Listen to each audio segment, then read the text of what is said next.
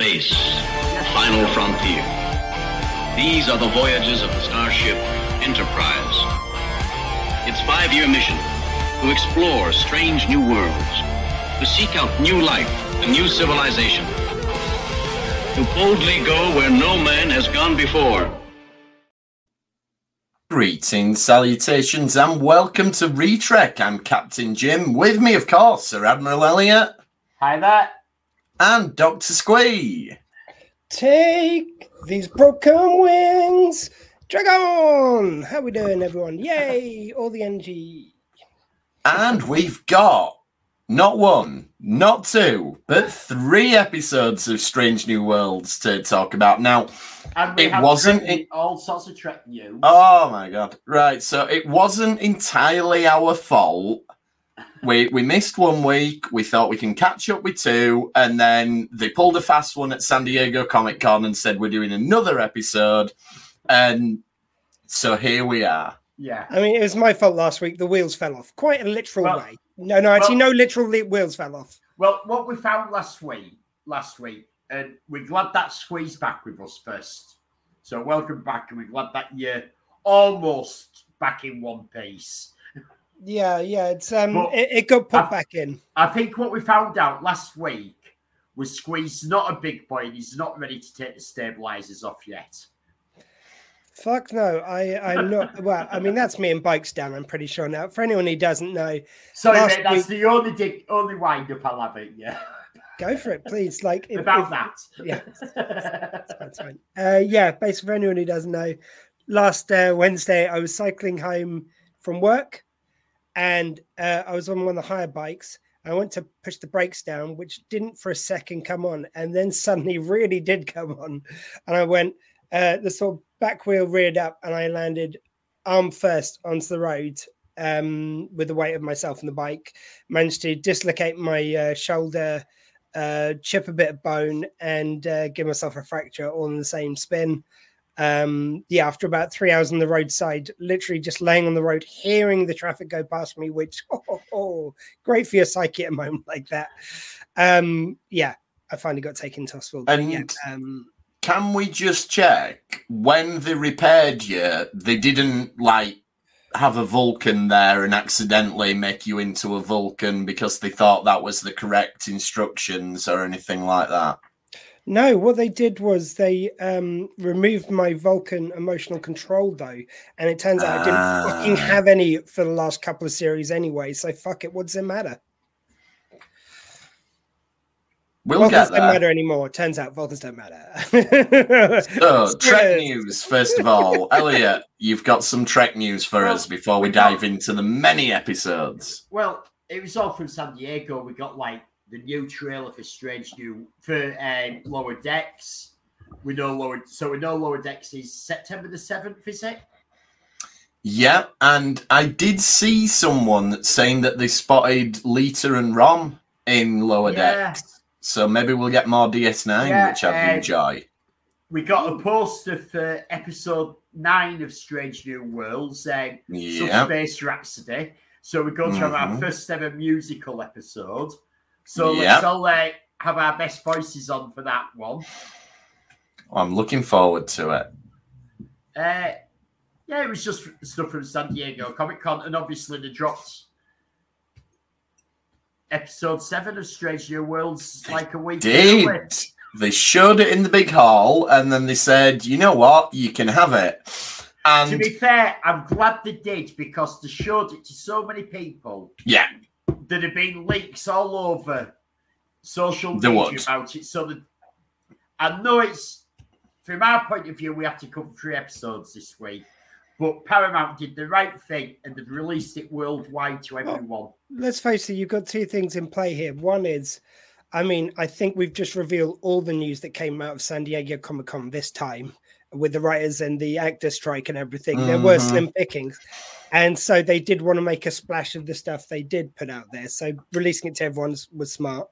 But also, I get when they release something a bit early for Comic-Con. And if they release it, say, a week later, fair enough. With this, it's a full episode, so it's a bit different. So I'm glad they released it pretty much just after. But It's when they release it, and then it's like months afterwards the rest of us get it. That really does take. Yeah. I get it if you want to give an exclusivity to Comic-Con, where they've done it to that degree, where they hold on it for so long, sometimes it just takes the piss out of the rest of people. Yeah, I remember many years ago, I went to Empire Magazine, did it wasn't a convention, it was just like a selection, almost like a film festival that they did in London. And they had one of the big things was like a load of the studios brought the sizzle reel for upcoming films. And we had to sign like a non-disclosure thing. And at the time, it had a clip of the first Amazing Spider-Man film, the first Andrew Garfield one. And it had the lizard in it. And it was the first time like anyone had seen the effects for the lizard, but we weren't allowed to talk about it. And I remember on the internet after that, there were leaks and from like toys, and they were like, "Oh God, the lizard can't look like that. It's shit." And I had to be like, "Yeah, it is, and it does, but I can't say it." It's a trailer. So that was good fun. But yeah, and the weird thing, it's just occurred to me that we'll probably have to have a week off next week because there won't be a new episode tomorrow. I was going to say there is one, isn't there? Yeah, they brought the schedule forward. They brought it forward. Oh, even better then. Brilliant. Yeah, they brought the schedule forward, so... Oh, that's even better. I can't remember. Okay. So I think we get 2 weeks between the end of this and Lower Decks starting. Yeah, because it's a big day for me tomorrow. I not only get up, eat, sleep, and use the toilet, but also I get to go to physio and a new episode of Strange New Worlds. So it's all go right here in the Doctor Who household. The amount of things I'm able to do now. Ooh. That's a full week's worth of stuff. You've just been an overachiever. I think that's probably the most important thing people do realise, that there is still a new episode of Strange New Worlds tomorrow. Not to think that we've got this week early and we'll have a gap. Yeah, I'm just checking it. No, you are absolutely right. July 27th, and then August the 3rd, then August the 10th. Yeah, so... Hey, look, I keep on telling you, anytime me and Ellie agree on something, it has to be fact. It has to be right. Well, speaking of you two agreeing, let's move on to our first episode then, which was Charades. Because we're covering a lot, we're not going to break it down in as much of minute detail as we usually do, but to jog anyone's memory... This is the one where Spock got turned into a human and comedy shenanigans ensued. And I've already spoken to Elliot briefly about this episode, so I've kind of got a feel for where he's coming from. I actually, since I've seen the crossover episode, I have a complete different view of what's happening with Spock. And I've got a theory that's well out there of what I think has actually gone on, and I think the clue was in season 1. Oh, okay. Thank God we need 1,000,001 more explanations for why he's being emotional, because they haven't fucking laid on enough right now. Well, before you two get into it, a little detail that I noticed right at the start, when M'Benga is quizzing Chapel on her studies and whatnot, he asks her to recite Corby's theories. Now, could this be a reference to Roger Corby, her future fiancé? Oh, it could be. Because they were also around Shatner 5 or whatever it was called. They were, yeah. Oh, no, Kirkon. Yeah, the Kirkonites or something. I was like, really? Yeah, that's the sort of thing you'd call aliens in another show as like a wink to Star Trek. Yeah. Go on then, Dr. Squee. Start us off. Tell us what your thoughts were on the journey that Spock went on in this episode. Well, I was like, okay, you know what? I've complained, but they've listened to not only me, but the other fans. Like they obviously felt, because these are all recorded in advance, they obviously felt that there's going to be some people. Well, I'm pleased with seeing a Spock which each week has a different reason why they're being emotional. And it's always put down to a different thing, but to the point where him being logical is fucking just out the window and just doesn't matter anymore. He's more emotional at times than he is logical. There have been trailers, there have been previously ons for episodes which have nothing to do with his emotions, where all they show clips from, like in the second one of the 3 we're going to talk about, all the clips were of him being emotional out of character. Well, when does it become in character? Anyway, so I'm thinking, so they want to do So what they want to do is win us back over by giving us 10 minutes of unadulterated Spock. Like, it's like, this is what you could have won. This is him being Leonard Nimoy's ghost. He's being so logical, so factual. He's a bit pesky about crumbs. I don't mind that. I don't mind that bit of quirkiness. I'm only human. I like a bit of quirkiness to my Spock. But you need to show the sheer Vulcanness for the emotionality to make any sense. Then 10 minutes in, they go, fuck you, Squee, we were just doing it to prank you. That's how I feel about this episode. They've got, like, full-on Vulcans just going, oh, this is delicious, yum! Oh, why are you finding that delicious? I am angry at that, but I don't show any emotions. They literally had, in 2 back-to-back scenes, them going, a Vulcan showing emotions, and then I think it was actually it's the scene before, scene afterwards, when Spock's bride-to-be says, like, how is that supposed to make me feel? It's not, you're a Vulcan, fuck off. That's sort of a little Susan. I hope I haven't given too much away. That's a little Susan for what I think about this episode. See, I think the big clues actually in the crossover episode, because Boimler is actually saying what you're saying. I know. Spock's not right. This is, and you get Mariner as well. What? That's not right. And they're doing what us as the audience. And I think it's very deliberate that all this is wrong. And it's all around Spock, T'Pring and her family. And T'Pring was the jailkeeper of Cybok who's escaped, who has that power of altering people that we see in Star Trek 5. And I think he's at the root of all this. They keep doing flashbacks previously on Strange New Worlds. And they keep showing the Gorn episode where Spock punches the wall. But there's never any flashback to previously on Trek. Always where the episode with T'Pring where he has to fake with Nurse Chapel. They do in this episode. Yeah, they do that. They do it a bit, but I mean what they're doing at the beginning and stuff. But they never go. They're not once have they mentioned the game how Cybok's escaped and T'Pring was his jailer. Yeah, I mean that might be, but it's still. And I've got a feeling that all of this that's happening with Spock with the emotions, how her family was acting, how she's acting, that the root cause is going to be Cybok's doing something. I mean, I like that. What? But it still doesn't make any canonical sense to have all the Vulcans stacked in it, like, and no one questions it. It's just into Pring's family. Yeah, but then wouldn't right? Even if it was just into Pring's family, even if it was just into Pring's family, what about the rest of the Vulcan society not saying anything to them or commenting on it? There's nothing raised about that. There's nothing about Amanda Grayson. She didn't say shit, which she would notice them acting emotionally first, and she would raise questions.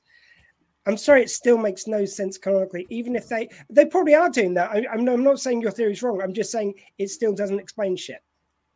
Because the writers have even said, look, some of the stuff we're doing with Spock, fans aren't going to like, but trust us, we know what we're doing and it will work. It will make sense. But it involves, at the end of it, everyone on Klingon, on Vulcan having their minds wiped so they don't know about all this, because otherwise they would have questioned. Well, I do think there's going to be some mind wipes, because there's got to be some part where Spock and Nurse Chapel have the mind wipes about the relationship, because we have that, or Spock does at least, because we see it in the original series when in a mock time when she takes in the soup in and he throws it at her and Bones goes, you always trying, but you don't get anywhere. That she obviously has the feeling still, but it's been wiped from Spock. And it's all in this period, something's been done to him. But again, like, why wouldn't anyone on the Enterprise or anyone on the Starfleet be questioning, like, they are treating them as if they are being as Vulcan as any version of Vulcan we've ever seen in the original series. That's how they treat them. No, sorry, 1 second, mate. Let me finish. If they're saying that this turns out to be something else, something external like Cybok, and it'll be all explained in the end, why are the Enterprise crew not questioning any of it so far? Why are they accepting that? But people are, though, a bit with Spock. People are saying that he's they treat him as if he's being Vulcan. They are still saying it's like Vulcan showing emotion, and they've shown emotion 1,000,001 times, and they've not questioned it. They are saying, like, when they were giving him lessons on how to act more Vulcan, it's like, you have to talk even flatter. In a way, he never fucking does, because he's always showing emotion in every episode. They can't leave the emotion button alone. Like, in the original series, the reason why it was so good was they didn't try and make everything about Spock about his emotional lack thereof. He had so many facets, but that kept consistent. So that when you did have an episode where they showed him to be emotional, it meant something, because it's like, fuck, this really is, like, they've done so well of not hitting that button once that when they do, it hits hard. Where they hit it every episode, by the time you get to this one, it means nothing. It just does. I'm sorry, I don't get, like, this should have been a fun little episode, and it would have been fine if they made all the other episodes him being supremely logical and her family being logical in any way. Now, putting the whether they're being logical or not aside, I did enjoy T'Pring's mum and dad's dynamic, how he was, oh, these are nice, and then she's like, oh, I don't think you knew, oh, no, they're awful. And it reminded me of, do you remember the Fast Show where they had the couple, and she'd always go, oh, and I said this was horrible. What did I say, right? Oh, you said it were horrible, love. And it just reminded me of them two. It's like, he expresses his own thoughts, and then she says, no. And he's like, oh, of course not. No, that's horrible. I thought that was a funny dynamic between the two of them. I've always thought that Vulcans should go, ooh, yummy, before they eat stuff. That's such a logical thing. I love it. It's great. You're right. Well, I think you've also got that a little bit that they're trying to be in a diplomatic way, because Captain Pike's hosting. Mm-hmm. She's having none of it. Vulcan diplomacy has never involved being emotional. Never. Okay, let's move briefly away from the Vulcans. Something else I liked was the alien, and how it was like talking to an automated message from a call center. It was like, it was a call center. It was like, we've repaired your thing. It's all, but you've not done it right. You are not allowed to put in a complaint after the restitution has been made. And it was just like, nope, you've missed the window to do it. It was almost like they got the call, you made the call, and it was like an like you say, an automated one, but it's like press 1, so you press 1 and you get these options. Yeah. Press 2 and you get these options. Yeah, I thought that was good fun. I'm glad you enjoyed it, guys. I really am. But like, even with this, like every time Pike is put on the spot in this episode, he just kind of just goes, blah, blah. Like he's talking to that like would sound like an automated. I get what they were going for with that, but it was like when he's talking to it and he realizes they're talking fast, as opposed to getting to the point, he goes like, oh, you repaired one of our people, not, oh, you did a medical procedure and it went wrong. Like, you know, he always uses words which purposely doesn't say what they've done wrong with him. Like almost like it's scripted that way to be obtusely avoid it. But it's like he had plenty of time. He could have gone in there with like, sorry, but like you keep on rushing me on, but like you accidentally made a mistake with one of our crew members. He never cuts the chase. And then later on when he's asked about like, so what did happen with Spock? Is like, no, he's fine. He can return to his duties. Or like, you know, it's like, oh, you're meant to be on half shift rotation. He could have just said, it's like, well, he's on a special mission, or he is so wounded from his thing, he can't possibly do a dinner. There's no, like the stakes all feel so forced here. Yeah. Like, it's coming straight out of a sitcom plot from the 70s, you know, where the boss has got to come around for work that night. Can't be another night. You couldn't reschedule. You couldn't possibly do this, that, and the other. Like, and like the stakes with Spock, like they talk as if he's going to die if they don't have this done. They have the scene where Chapel is wooed by him being more human, and then the next thing she's saying is like, well, we've got to finish this right now. They don't give any time to establish why it's important to have him as the him he used to be. Like, she just seems to love him how he is now. They've got no future reason for knowing that he's got to be supremely emotional. So why are the stakes so important to get him repaired? It's because if they don't do the ritual properly, then it'll ruin his thing with T'Pring and everything. No, I get that. No, but that's two separate things. So it's basically why you couldn't just say, oh, well, he's unconscious. He can possibly be at this dinner. He's like, he's not able to sit at a dinner table. Like, he's not physically able to do this ritual. Or I why think they the implication is that the T'Pring's mother wouldn't accept that. Yeah, but that's so forced. I know, it is forced, I agree. But they do make the thing that because of his missions, he's postponed it so many times that they've taken the effort to actually come to the Enterprise. He's been injured in a shuttle accident, for fuck's sake. I know they're Vulcans, but they're not idiots. Why is this? Yeah, they definitely. They could have put some makeup on him and had like his head hanging off or something, and then go, okay, we'll do it next week. Never mind, it's fine. But why is it so important though to have him fixed to be Vulcan? I get it. Because we know what's important. She'll know if he can't do the mind meld. That's where it all hinges around. I get it, but I'm saying they disobey Pike's order to go and get the operation done for him, which involves a tablet being taken, but fine, okay.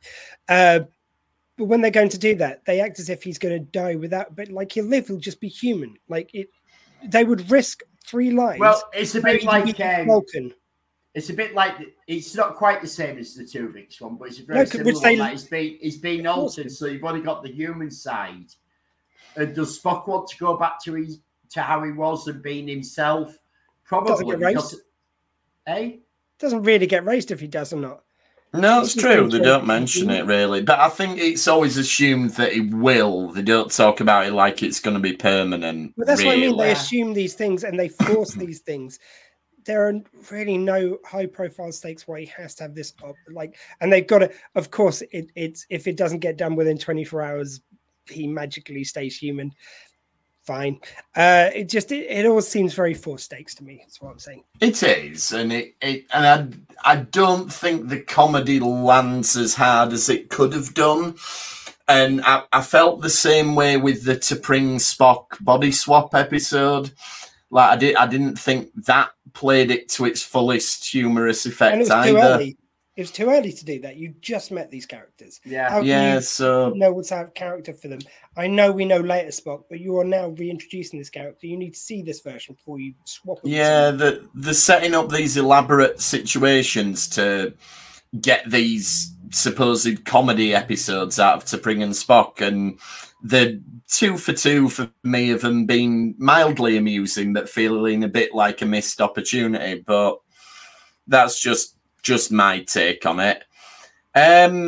What about then the ending of the episode? So we've got T'Pring and Spock have broken up, though we know obviously they're going to get back together at some point in the future. And I did read something actually that said they've been really careful not to have Uhura meet T'Pring, because in a mock time when Uhura first sees her on the view screen, she's like, "Who's she, Mr. Spock?"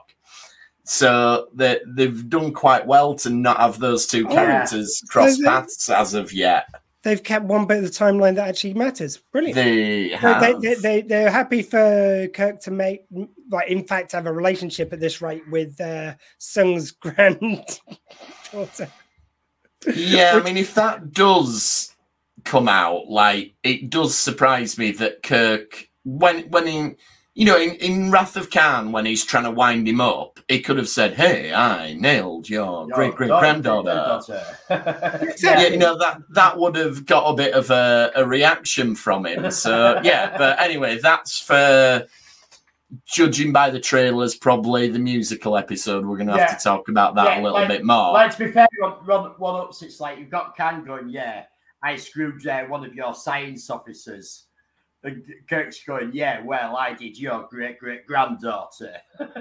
Yeah, you see, just so much they could have argued about that we missed. Anyway, Kirk could have been calling him Grandad or something. Yeah. So much fun we could have had. How should I refer to you, great-granddad or granddad or daddy? Yeah. No. She called me daddy. Sorry, that'll get confusing. I am wondering, though, this is just a long-term speculation, but they have been talking on and off about doing the whole SETI Alpha 5 Khan miniseries. I wonder if Lan will go and join him on the planet when she hears that he's come back, and... Ooh. Because there's nothing to say she didn't. We don't know after Kirk left him on the planet. And all we know is that after the other planet blew up, that they had the planetary disaster and a lot of people died. So I think that could be an interesting way to finish her story up, that she's going to go try and help her ancestor with this. And then, of course, then we could get the actress as a cast member of this new show. But anyway, that's... Oh, you could have her going to the planet seeking revenge on what he did to the family name. It could be the Wrath of Larn. Oh, yes. Oh, even better. That's why she's called that. You're right. That's what's going to happen. That's what they're building to. Well done. Get that hashtagged out on X. Yeah, so we don't use Twitter anymore. Oh, for fuck's sake, yeah. Just throw out there, though. I do like, although it's sort of already been done before, I did like the whole thing of Spock. I've never mind Spock giving it up to his mum. Like, he spends all his life trying to be Vulcan, which is, the bit which anchored me to him, like, which makes him interesting to me. He spends all his life trying to desperately to be Vulcan to fit in. But I did like something which 2009 Star Trek brought in, which they've used here, of him when it comes to his mum. And if someone goes, oh, your disability, referring to his mum and his human side, that's when he loses it. That's where he does have a line. Like, that is his trigger.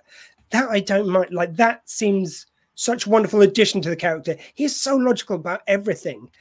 But that makes him lose it because he cares about his mum. That seems primal. That seems like fair, and it's fine that we never really explored that in the original series because it never came up as a plot device. But that works fairly well for me, and they bring it in here. But again, 2009 Star Trek did it better. You've done it fine, but it's like, yeah. I forgot to check. Is this the same actress as we had as his mum in Discovery? Yeah, it is. Yeah, I thought it was. I was quite sure I was, but I just haven't had a chance. And I mean, I don't know about screen time, but I feel like this is the most we've seen of Amanda Grayson on Star Trek in that outfit. Possibly. We've never seen a. I don't want to sound like a horn dog here or anything, but we've never seen a boobalicious version of Spock's mum before. We have now. Yeah. And I thought it was disgusting, obviously, and not appropriate for that time of day. Well, that's your cosplay for your next convention sorted. Yeah, I think it'll suit me. So, it finishes with Spock and Chapel getting to know each other very well, which obviously we're going to have to talk about how this fits in with canon and whatnot, but I think probably we don't spend too much time on it in the next 2 episodes, so I think it's one that we'll have to wait and see how they land it at the end to see how it pans out.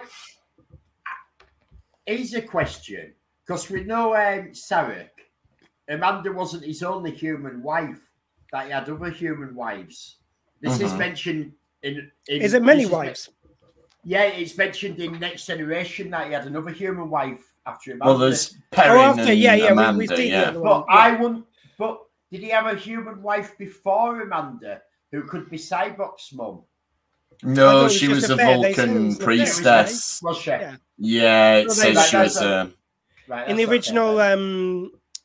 original movie when she was in, I think they do mention it. Yeah, they do. Actually, do they say that he was married before? Maybe they do say he was married to her. I think they do. Yeah. So he was married to Cyborg. Yes, Sarek was a player. Sarek had loads of wives. He did. I'm not watching Star Trek 5 again just to check that. So when I naturally watch it the next time, I'll make a note of it, but I'm not going back specially. When they let us do a show at the weekend again, I will be watching Star Trek 5. Yes. Because we have a new show ready to do. Yes. When Trek goes wrong at the movies, Star Trek 5 will feature heavily. In that discussion. Right then, the next episode, Lost in Translation, not the Sofia Coppola film, but an episode, and going by the title straight away, it's going to be a horror episode. I didn't enjoy this one as much as the comic one last season. I was saying to you guys just before we went on air that when it came to rewatching it to do my notes, this episode felt fairly slow to me.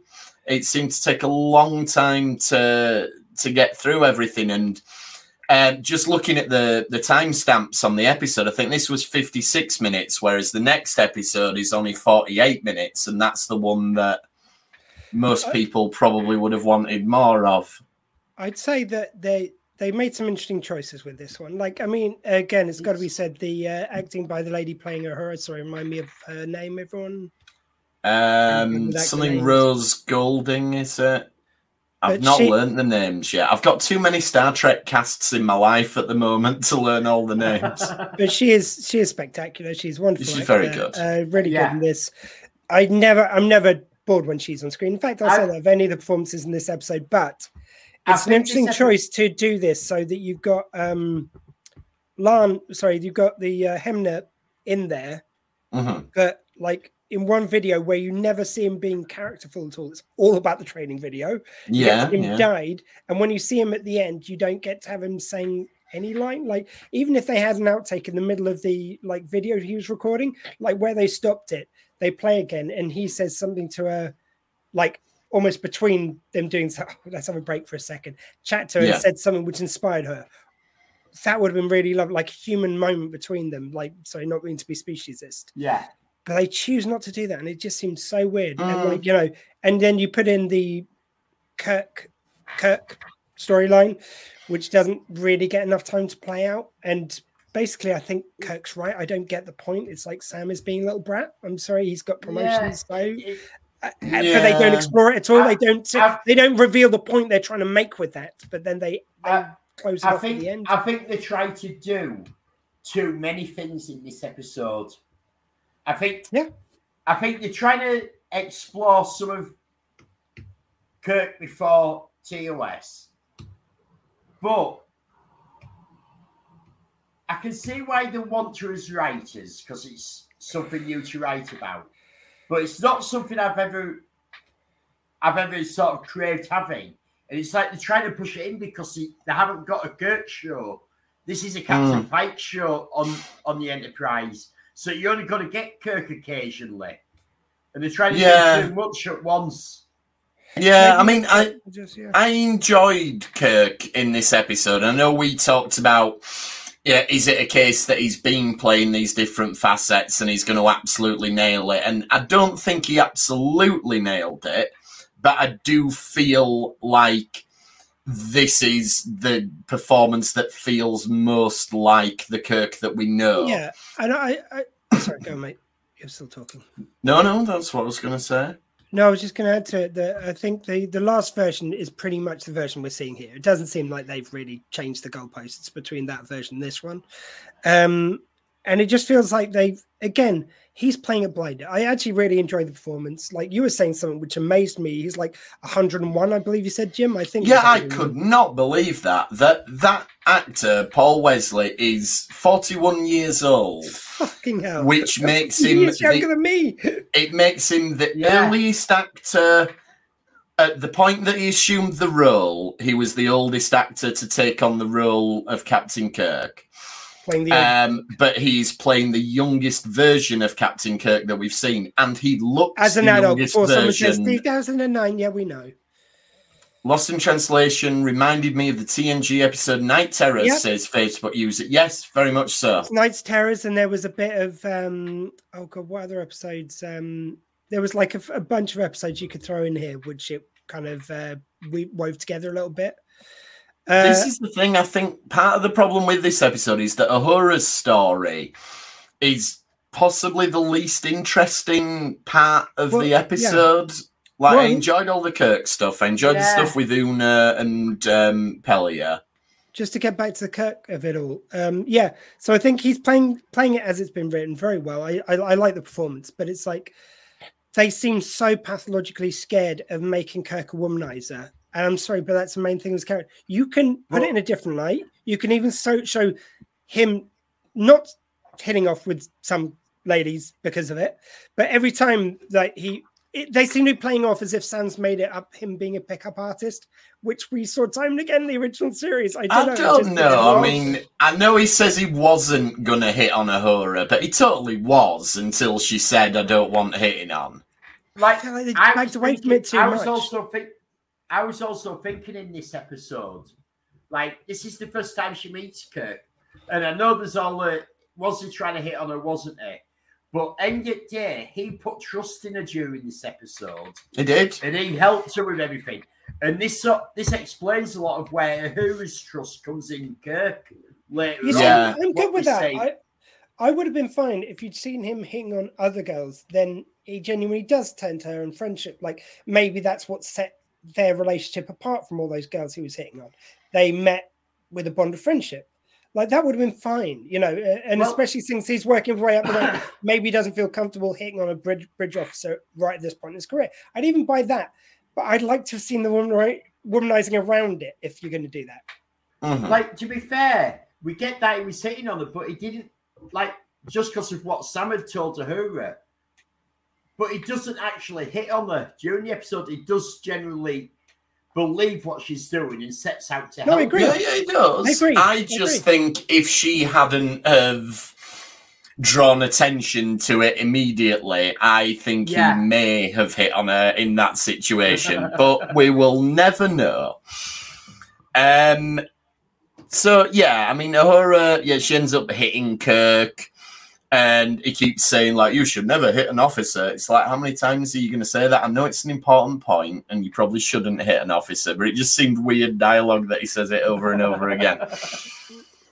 Kirk meets Pike then, and now this is a nice little tie back to the original series, because in the menagerie, Kirk says, yes, I met Captain Pike when he was promoted to fleet captain. And at the start of this episode, Pike gets, albeit temporarily, promoted to fleet captain. So it's a nice. I picked up on that. That's nice. Yeah. Now the problem arises because what Kirk actually says in the menagerie is, "I met him once when he was promoted to fleet captain." So if they've gone out of the way to acknowledge that, are they going to follow through with that? And Kirk and Pike don't meet again. I guess we'll find out. No, they're saying he met them once. He met him once when he was fleet captain.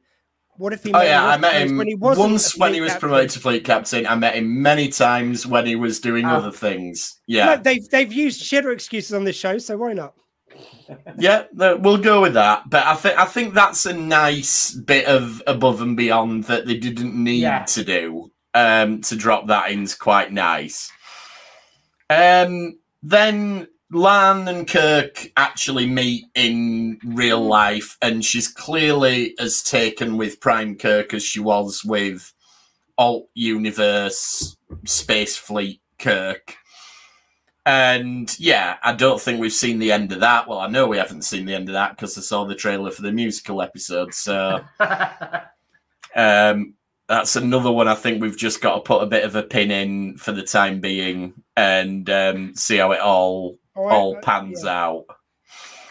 The Uhura thing then, ultimately it turns out that it's an alien species that's trying to communicate in a weird way, and Uhura works it out because she's the communicator. And I don't mind that story, but I feel like Discovery Season 4, for all its faults, in its finale, did do a reasonable stab at the aliens that communicate differently thing. No, it didn't.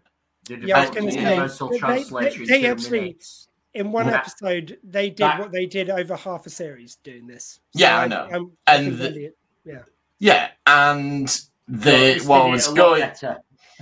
what I was going to say is that Strange New Worlds itself did the same thing in the Comet episode, and did it better and in a more condensed fashion. And I feel like this is the same thing again. And it's like, I like that when we're doing Uhura stories, we're doing stories about language and about her skills. But we need to mix it up a little bit now because we've had two where it's a weird communication. And this one, to be fair, she just solves it intuitively, really. There's no working it out, or it's just like, oh, right, so this must mean this, and this must mean that. And if you're going to do this, you know what, like, again, this is a much better way they could have done it, where you're going to have the flashbacks to Hemner doing the instructional video. How about she starts seeing him next to her all the time? And sometimes he does appear as, like, this dead corpse version. Other times he's instructing her and helping her like he did in life and giving her little clues. But he's never quite saying it straight. So she's got to kind of figure out the language he's talking in. So it does give you the communication thing, but it does it in a different way. I'm sure the actor would have come back to play the part. Well, he did, because he's he's there in his zombie makeup. But I just feel like the plot, ostensibly the A plot of this episode is a horror and the hallucinations and everything else. But I don't feel like that's given much dramatic weight. It's really Kirk and how he interacts with Sam and how he interacts with the horror, which is fine. But it takes away from the A plot and just leaves it all a bit meh. I think the A plot was too short for what they were doing. So they've tried to fill it out, but then they tried to fill it like. I think filling out with the stuff with Sam doesn't make a lot of sense. Oh, they've also got the C plot with New Engineer and with Number One.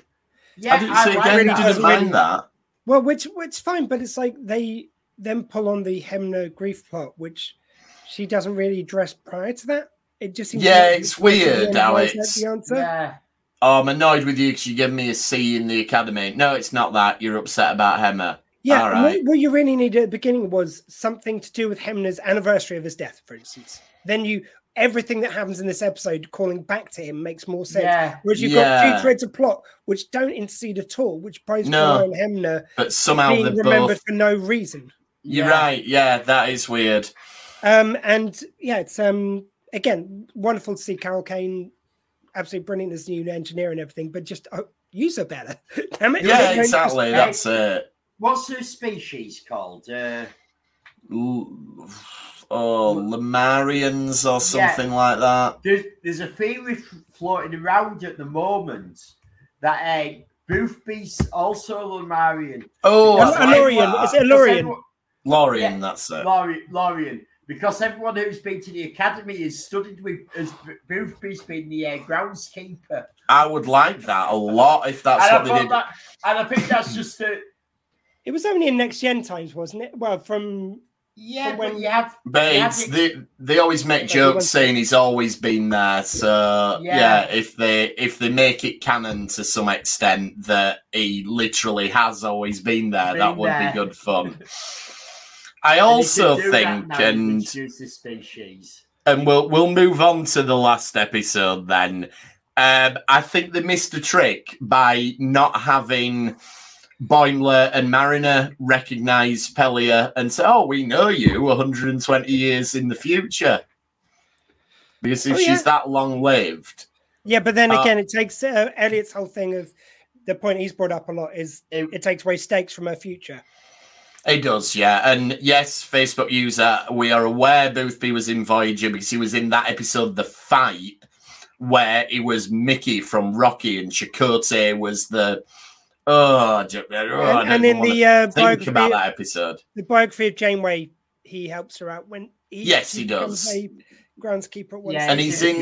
There's an episode with the the Hirogen, isn't there, where they make a simulation and he's there. Yeah, the hologram episode. Facebook user, yes, that is the one I'm thinking of. Yeah, just want to say that it's like no matter how much I was looking forward to this episode. I love the fact that the first thing they do with the Lower Decks characters is they break some rules. Like, isn't that brilliant? Like, the one thing you know that they can't do, the one thing you know for sure, no crazy motherfucker behind the writing stuff of any Star Trek is ever going to start in cartoon then go to real life. Like, we've just all established that that's definitely not going to happen. What do they do first thing? Fucking I love you guys. Like, it's just brilliant. Yeah, I thought that was great. It's like, you can't be, and I love it. Like, this is where... It's like they did honor to both shows really well. Like you thought it was going to be a Strange New World episode with a few wacky moments with the Lower Decks cast. Instead, you get honor to both shows. Like you get both kind of visiting each other's worlds in a way. Like yeah, you do. And you know what this is? This is the good version of These Are the Voyages. This is a Lower Decks episode that's commandeered a Strange New Worlds episode. But it works because one, it's good, and two, it's not the series finale, so it works. I've been thinking about this, and I have really loved this episode. Yeah. I've been trying to think, is this the best crossover episode they've done so far? Probably, because crossover episodes have not been Star Trek's strong point, to be fair, much as we love them and we love the idea of them. I'd like to put an argument against that. Sorry. Go on then. Tell me the best other crossover. It's all right. Fuck off. Wait. That's brilliant. Relics. Tell me Relics. Yes, Relics is very good. You're right. Relics is very good. Unification, I think, shouldn't really have been a two-parter, to be honest. Yeah, but like then you get one part which is Spock heavy. Like that's quite a thing now. So they use it as an excuse to do a two-part with a one-part. Yeah, that is what they did. Okay. But then ones like when they had Bashir pop up in TNG was totally pointless. I like the one I can't remember its name. The DS9 one where they get the original series Klingons back, where they got Trials and Tribulations. Yes, Blood Oath. Trials and Tribulations. Trials and Tribulations is a brilliant crossover. Yeah, Trials and Tribulations is fantastic. Are you talking about?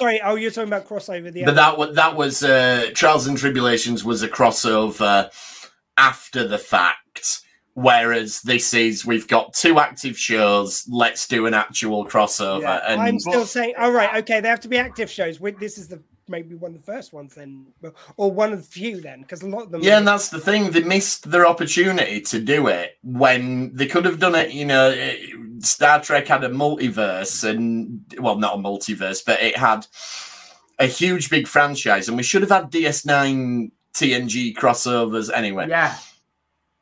So Facebook user says, I loved how the characters were like their animated ones, the movements and the inflections and Boimler's script. Yes. I think Boimler especially, they both did great choices. So Boimler chose, and he's in more of it. So he got more options, more times when he even did a Boimler walk at one stage. Which was my favorite moment. It's like, no way you're doing a Boimler walk. And it's so far-fetched. It's so ridiculous, but it just works.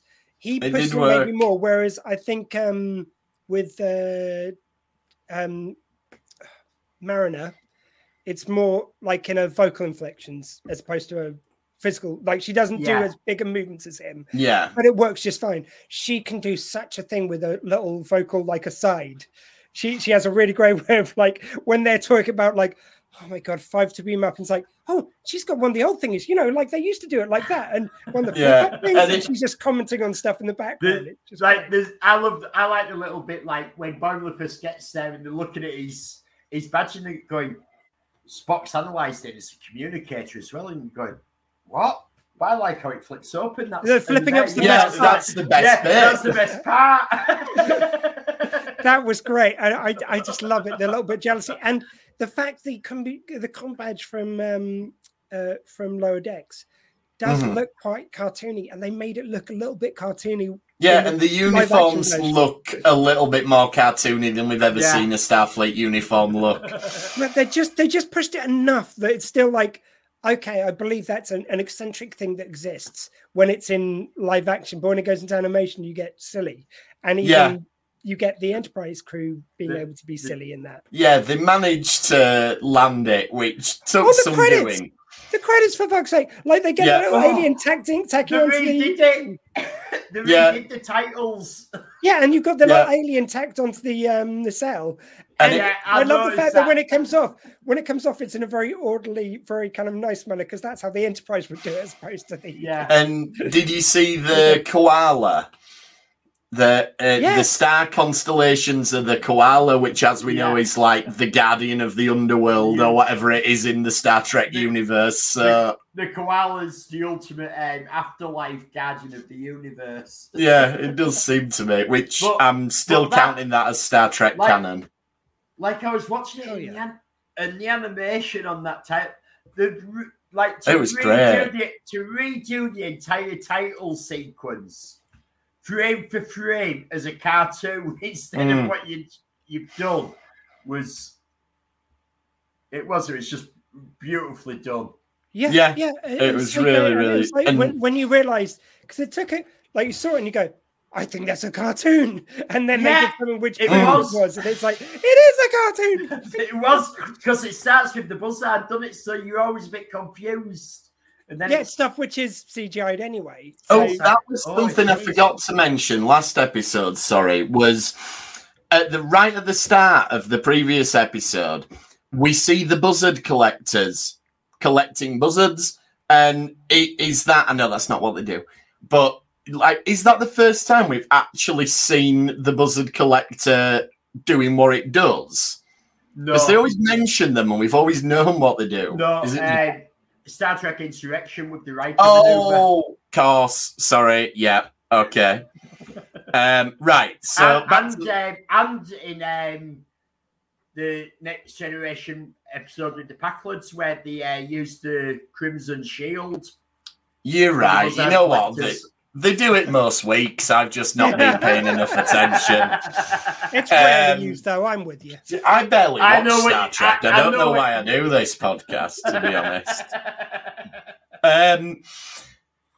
So what I really like about the way they structure the episode is that we knew we were getting Boimler and Mariner, but it starts with just Boimler, and they milk all the comedy and everything out of just Boimler. And then they throw Mariner into this mix, and you get almost like Boimler takes on this role of, I was here first, I know what the rules are. No, I've already done something with Spock. I've already talked to them about that. And it's almost like he's trying to, but of course it's not going to work because it's Mariner, we know. He's trying to one-up her, isn't he? That I've already done that. I've already worked with Spock.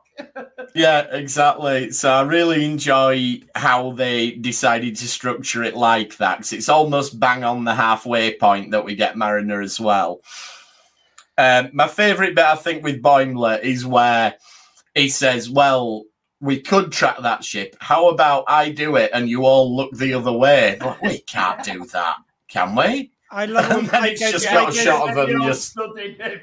It's Pike going, it's like, hell, I'm going to go with it. Like, I do love that. Pike's like, fuck it, what am I going to do with this kid? Yeah, I like Pike's attitude just seems to be, I need to get this guy off my ship as soon as possible. Possible.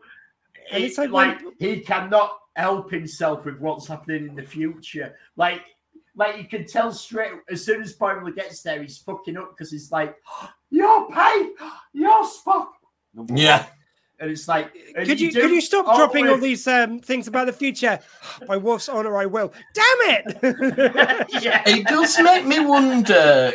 Going back to the Chapel and Spock thing, like, does Boimler create like a grandfather paradox by saying to Chapel, Spock needs to be the logical version? And if that's what prompts the dissolution of their relationship and Spock becoming logical, so effectively, is Boimler the creator of Spock as we know him? I did think when we were midway through the episode, I thought it's like, oh, goddamn, all he's got to do is do nothing for the future to happen the way he knows. Then I was like, oh, the episode, though, Trials and Tribulation, the episode which is living, because that very short scene gave us so much about time travel, because it goes like, are you saying this is predestination paradox? Are you saying that you were always meant to travel back? Like, they give about 3 or 4 different types of time travel, saying there are different rules of time travel just within Star Trek. That opens up the box so wide for different stories and stuff. Yeah, it's brilliant. And it pays off again here. Yeah, the idea that Boimler of all people could be one of the most pivotal figures in all of Star Trek history, I find very amusing. Well, this episode again is dripping with kind of like it bakes in Star Trek morals, which I think actually Lower Decks is one of the best ways for doing, because they right at the beginning you've got Tandy talking about being like scientists coming from Orion. Mm-hmm.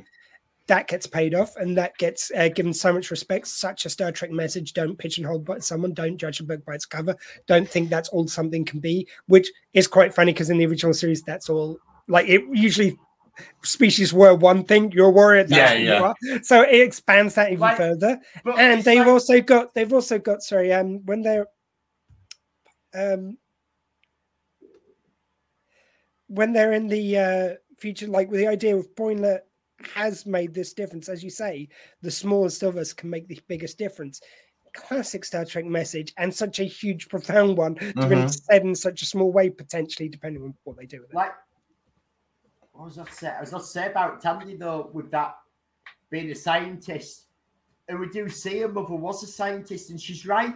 But she goes, who do you think made the spaceships? Who designed them? Of course, we've got to have scientists, to have warp drive and all these other things. You can't just be pirates. Can I ask a question about that? Because the pirate scientist guy at the end. Now, honestly, when I've been watching this, first time I watched it, I think I definitely still had the Oromorph in my system, and the second couple of times I've had quite a few strong painkillers going on, so I might have missed something. He right at the end goes, "That's all I ever wanted." Does he ever say that he wants Orions to be more scientifically minded? Did I miss this scene? No, but he does say right at the start with Pike that we're a science vessel. Yeah, he claims that, but then it seems to be subterfuge. But you have Tandy as well at the beginning, and she's going, everyone assumes Orion's a pirate. No, I know, but then he does something practical. But then right at the end, it's like when Pike goes, yeah, we can put to history, you did find the portal and be recognised as the scientist who found it. And he goes, yeah, that's all I wanted. I think maybe that's it. But those don't like. I think maybe he steals the portal because he wants to claim that he's discovered it, and they take that to be an act of piracy. What I'm saying is, though, you don't tie any of that together. So, this is my trust me, I love this episode, but this I think is a weaker point because, you've said, Tandy at the beginning does set it up that there must have been scientists. You got him going off with a thing and then coming back.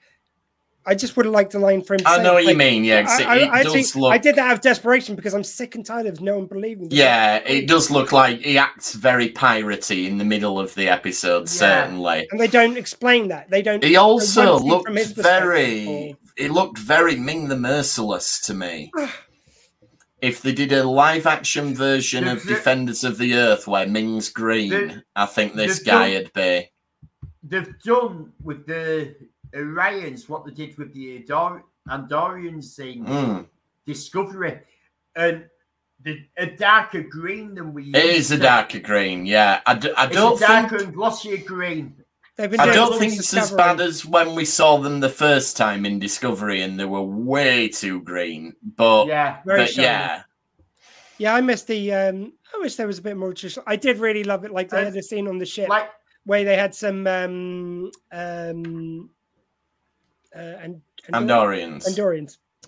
They had some they looked kind of like a bit of a crossover between the classic Andorians and how they've done them. Yeah, more CGI, but it was all practical effects. It was just so nice when they're walking past. But as Andorians, they look so much better than what we saw in Discovery last season. Yeah, they did. No, what I'm saying is though they were just so just there, and they would just look practical effects. They made it look a bit more pretty than in the original series, but essentially they looked like the original series. It was just really lovely to see them going past. I wanted that from the Orions. Yeah, well, it's like Enterprise kept the same colour for Andorians as what we saw in the original series. Yeah, but and then Discovery completely changed it to dark glossy blue.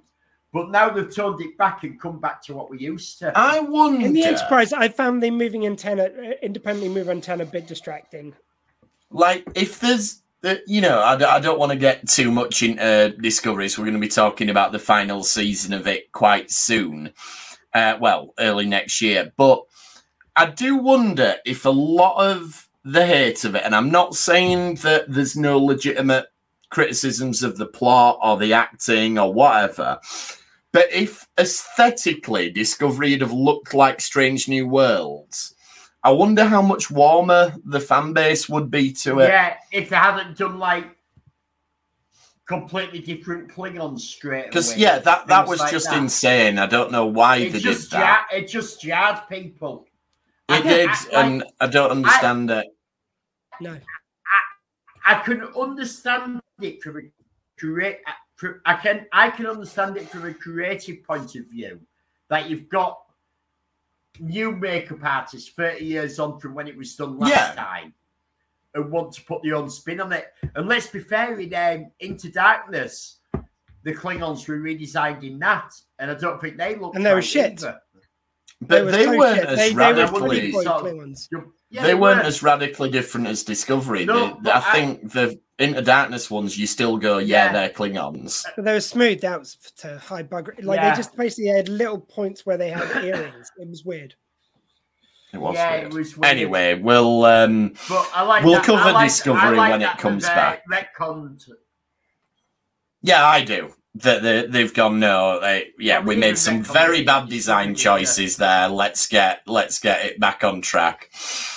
Anyway, I think you might have a good point there. With if it looked like what Strange New Worlds, it might. I think it probably would have been anyway.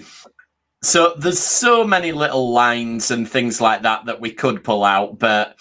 There's just some great stuff, like the whole thing with he's got a poster of you. What, a pin-up poster? Like, well, it's a poster that's pinned up, and number one's worried. The same thing? Yeah. And I believe it's classic Mariner not even trying to make I just like number one's reaction to this. No, I don't want to know. Yeah, because but this is one of two things.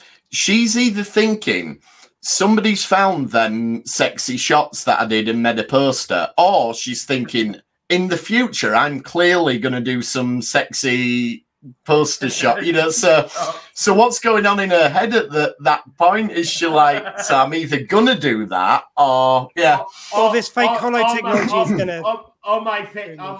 my face has been superimposed onto something. I was going to say, you can do that now pretty well. I mean, also, I do love the fact that when they're in Lower Decks at the end of the episode, and they've got Jerry O'Connell goes past and goes, hottest first episode ever, first officer ever, which is how his wife and that's a nice little. Can we also just talk briefly about the Enterprise crew fanboying over the NX Enterprise crew? Very good. This was brilliant because all the way through we've had the Enterprise crew, our Enterprise crew have been sort of like, what is up with them and the fanboying over us? And then as soon as they start talking about the NX-01, they're all doing the fanboy thing. Yeah, it's really good. I do like that line earlier on where they say, their references oddly specific. They are. And even then, we know exactly which episode they're referring to. It's Deep Space Nine past tense. Like that specific reference in there. But the only thing I thought was a bit, I mean, this is totally real, kind of in the weeds, but at the end where it's called Those Old Scientists. And why do you keep on calling it TOS there? It's like, because those old scientists, but it's like, surely the initials should have been Strange New Worlds, because it's Strange New Worlds. We're not in the original series. No, because that was brought up in a. Yeah, they've done that joke already, haven't they?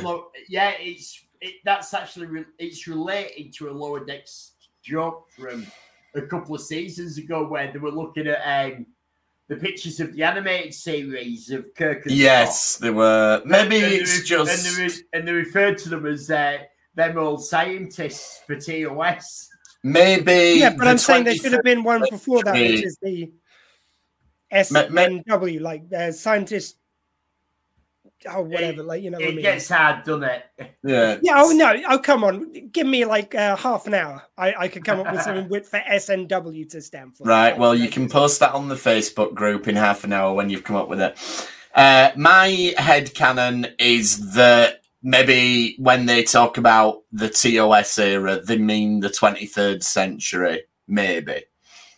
Yeah, I don't know. It would have been interesting to have expanding the joke to a Strange New World. Yes, it would have been. Yeah, I did think that for a second. Yeah, but the joke has been explained in Lower Decks previously. So Lower Decks is doing its typical thing of referencing other episodes, which it does a lot. Yeah, but here they're referencing the entire title is referencing one of Lower Decks' previous jokes in an episode. You want Snake to eat its own tail. At the end, he goes like, "Oh yeah, why does he call it TOS?" Like those old scientists. It's just after the S and W. Like then you.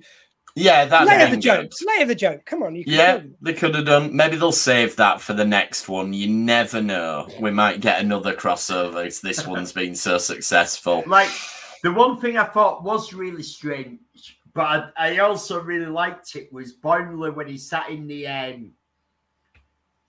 bar and Ortegas and Chapel are just ribbing him. That's fun because it's like they're the lower decks of the Enterprise, and so they're sort of drawn to him. But yeah, when they're winding him up, that's really good. And they become very cartoony in that, which is really nice. Yeah. Now, I think this is really clever because we've now got an explanation in canon for why Lower Decks looks two-dimensional and cartoony compared to the rest of Star Trek. What, because they're all pissed on Orion?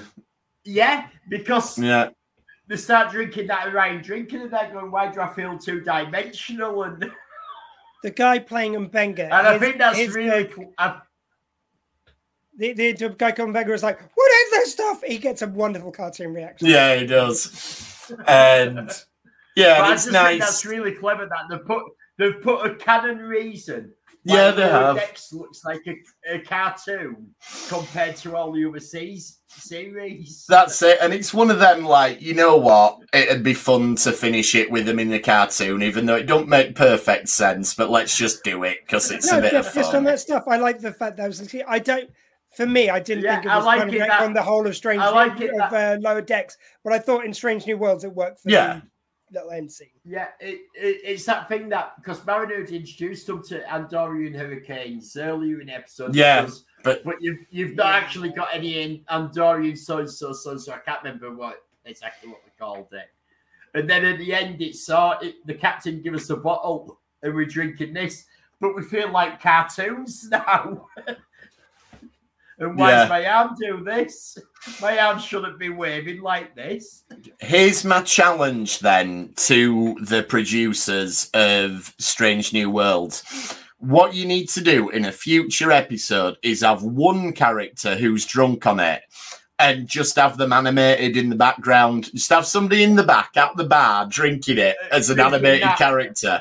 And don't even draw attention to it. Just drop it in the background.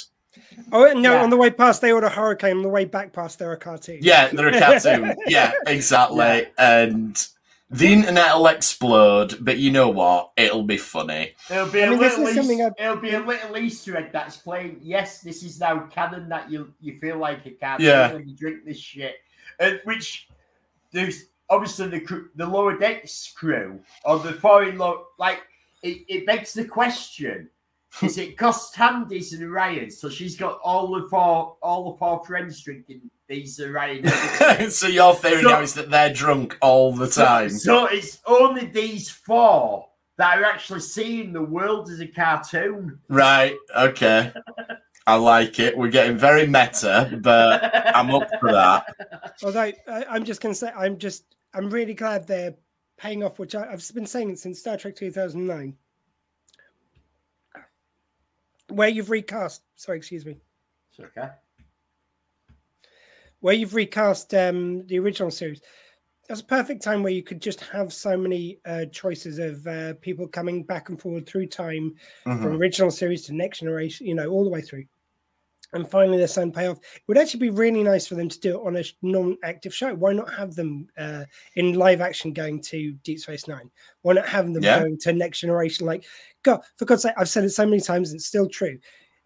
Frakes, when he's around directing, he'll quite happily step in front of the camera. You've got Marina says, always happy to come back. Like, you can at least get those two in, if no one else. Like, there's so many opportunities for backwards time travel where we know what the future is. Or like them going to the future and it'd be a future we know. Especially when they've just gone to all the expense of rebuilding TNG sets. Yeah. Because we don't really get you actually use them again more than just for one thing. You've got all these other shows running. can we do anything with this set as well? Yeah, that would be because even now we've had them going. It's still them going to the past. The convention still seems to be them going to the past, unless it's to a future we don't know. It'd be really nice for them to go to a future we know. Now we've got that as an option. Yeah, that would be really cool. And why have we never seen that yet? It's kind of frustrating to me. We're at a really good point in Star Trek now where we could do that. So that's what we want next. Then we want a trip to a future that we've already seen, and we want to see how you do it. Especially a set that we've just had rebuilt, that you can do it on. If that happens to be there, that's all I'm saying. That'd be really good. And Captain Pike could really appreciate the Enterprise D bridge because it's got like the ramps at the sides instead of steps, so that's like future-proofed for him. And apparently the Bluetooth is brilliant for his little bleeps. There you go. Right, I think we'll wrap it up then. We will be back next week now that I know we have got a new episode.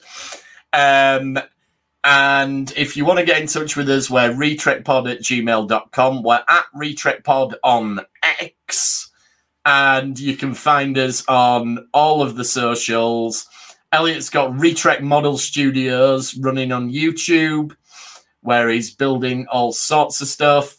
I'm still working on the Ferengi shuttle. Still working on the Ferengi shuttle. I've got Kingy's Toy Box on YouTube, which is me just basically looking at toys. Teenage Mutant Ninja Turtles, still the latest video up.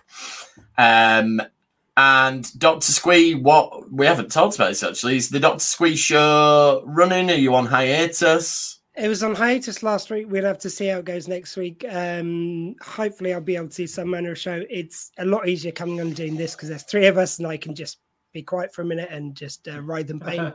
So it depends on how I'm doing by next week, to be frank. But hopefully I'll be able to put on some show. 7 till 8, sw20radio.co.uk or drsquee.com. But just very quickly in the meantime, if you don't mind, guys, King was very nice enough. Unfortunately, due to my accident, I haven't been able to work for a little bit. And I had another issue with another job, which I won't get into prior to this. So I'm already behind a bit financially. If you can spare any pennies, go-find-squee, because like I'm on a journey to find myself again. It's not that I typed it in wrong the first time.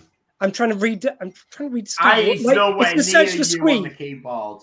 It's the search for Squee, basically, is what we're talking about here. Yeah. So while I'm trying to make myself whole again, my physio starts tomorrow, so wish me luck for that. If you can spare any pennies, thanks. And the link to that is on the Retrek Facebook group as well. So I really hate to ask, but it all happened at a rather bad time. It did indeed. But thank you for making it back and joining us this week. Yeah. Thanks, and guys. It's good to have you back on the show. Nice. Hopefully you will be fighting fit for next week. Thanks for trekking with us this time, and we will see you all next time on the Retrek. Thank you. Goodbye. LLAP and drag off.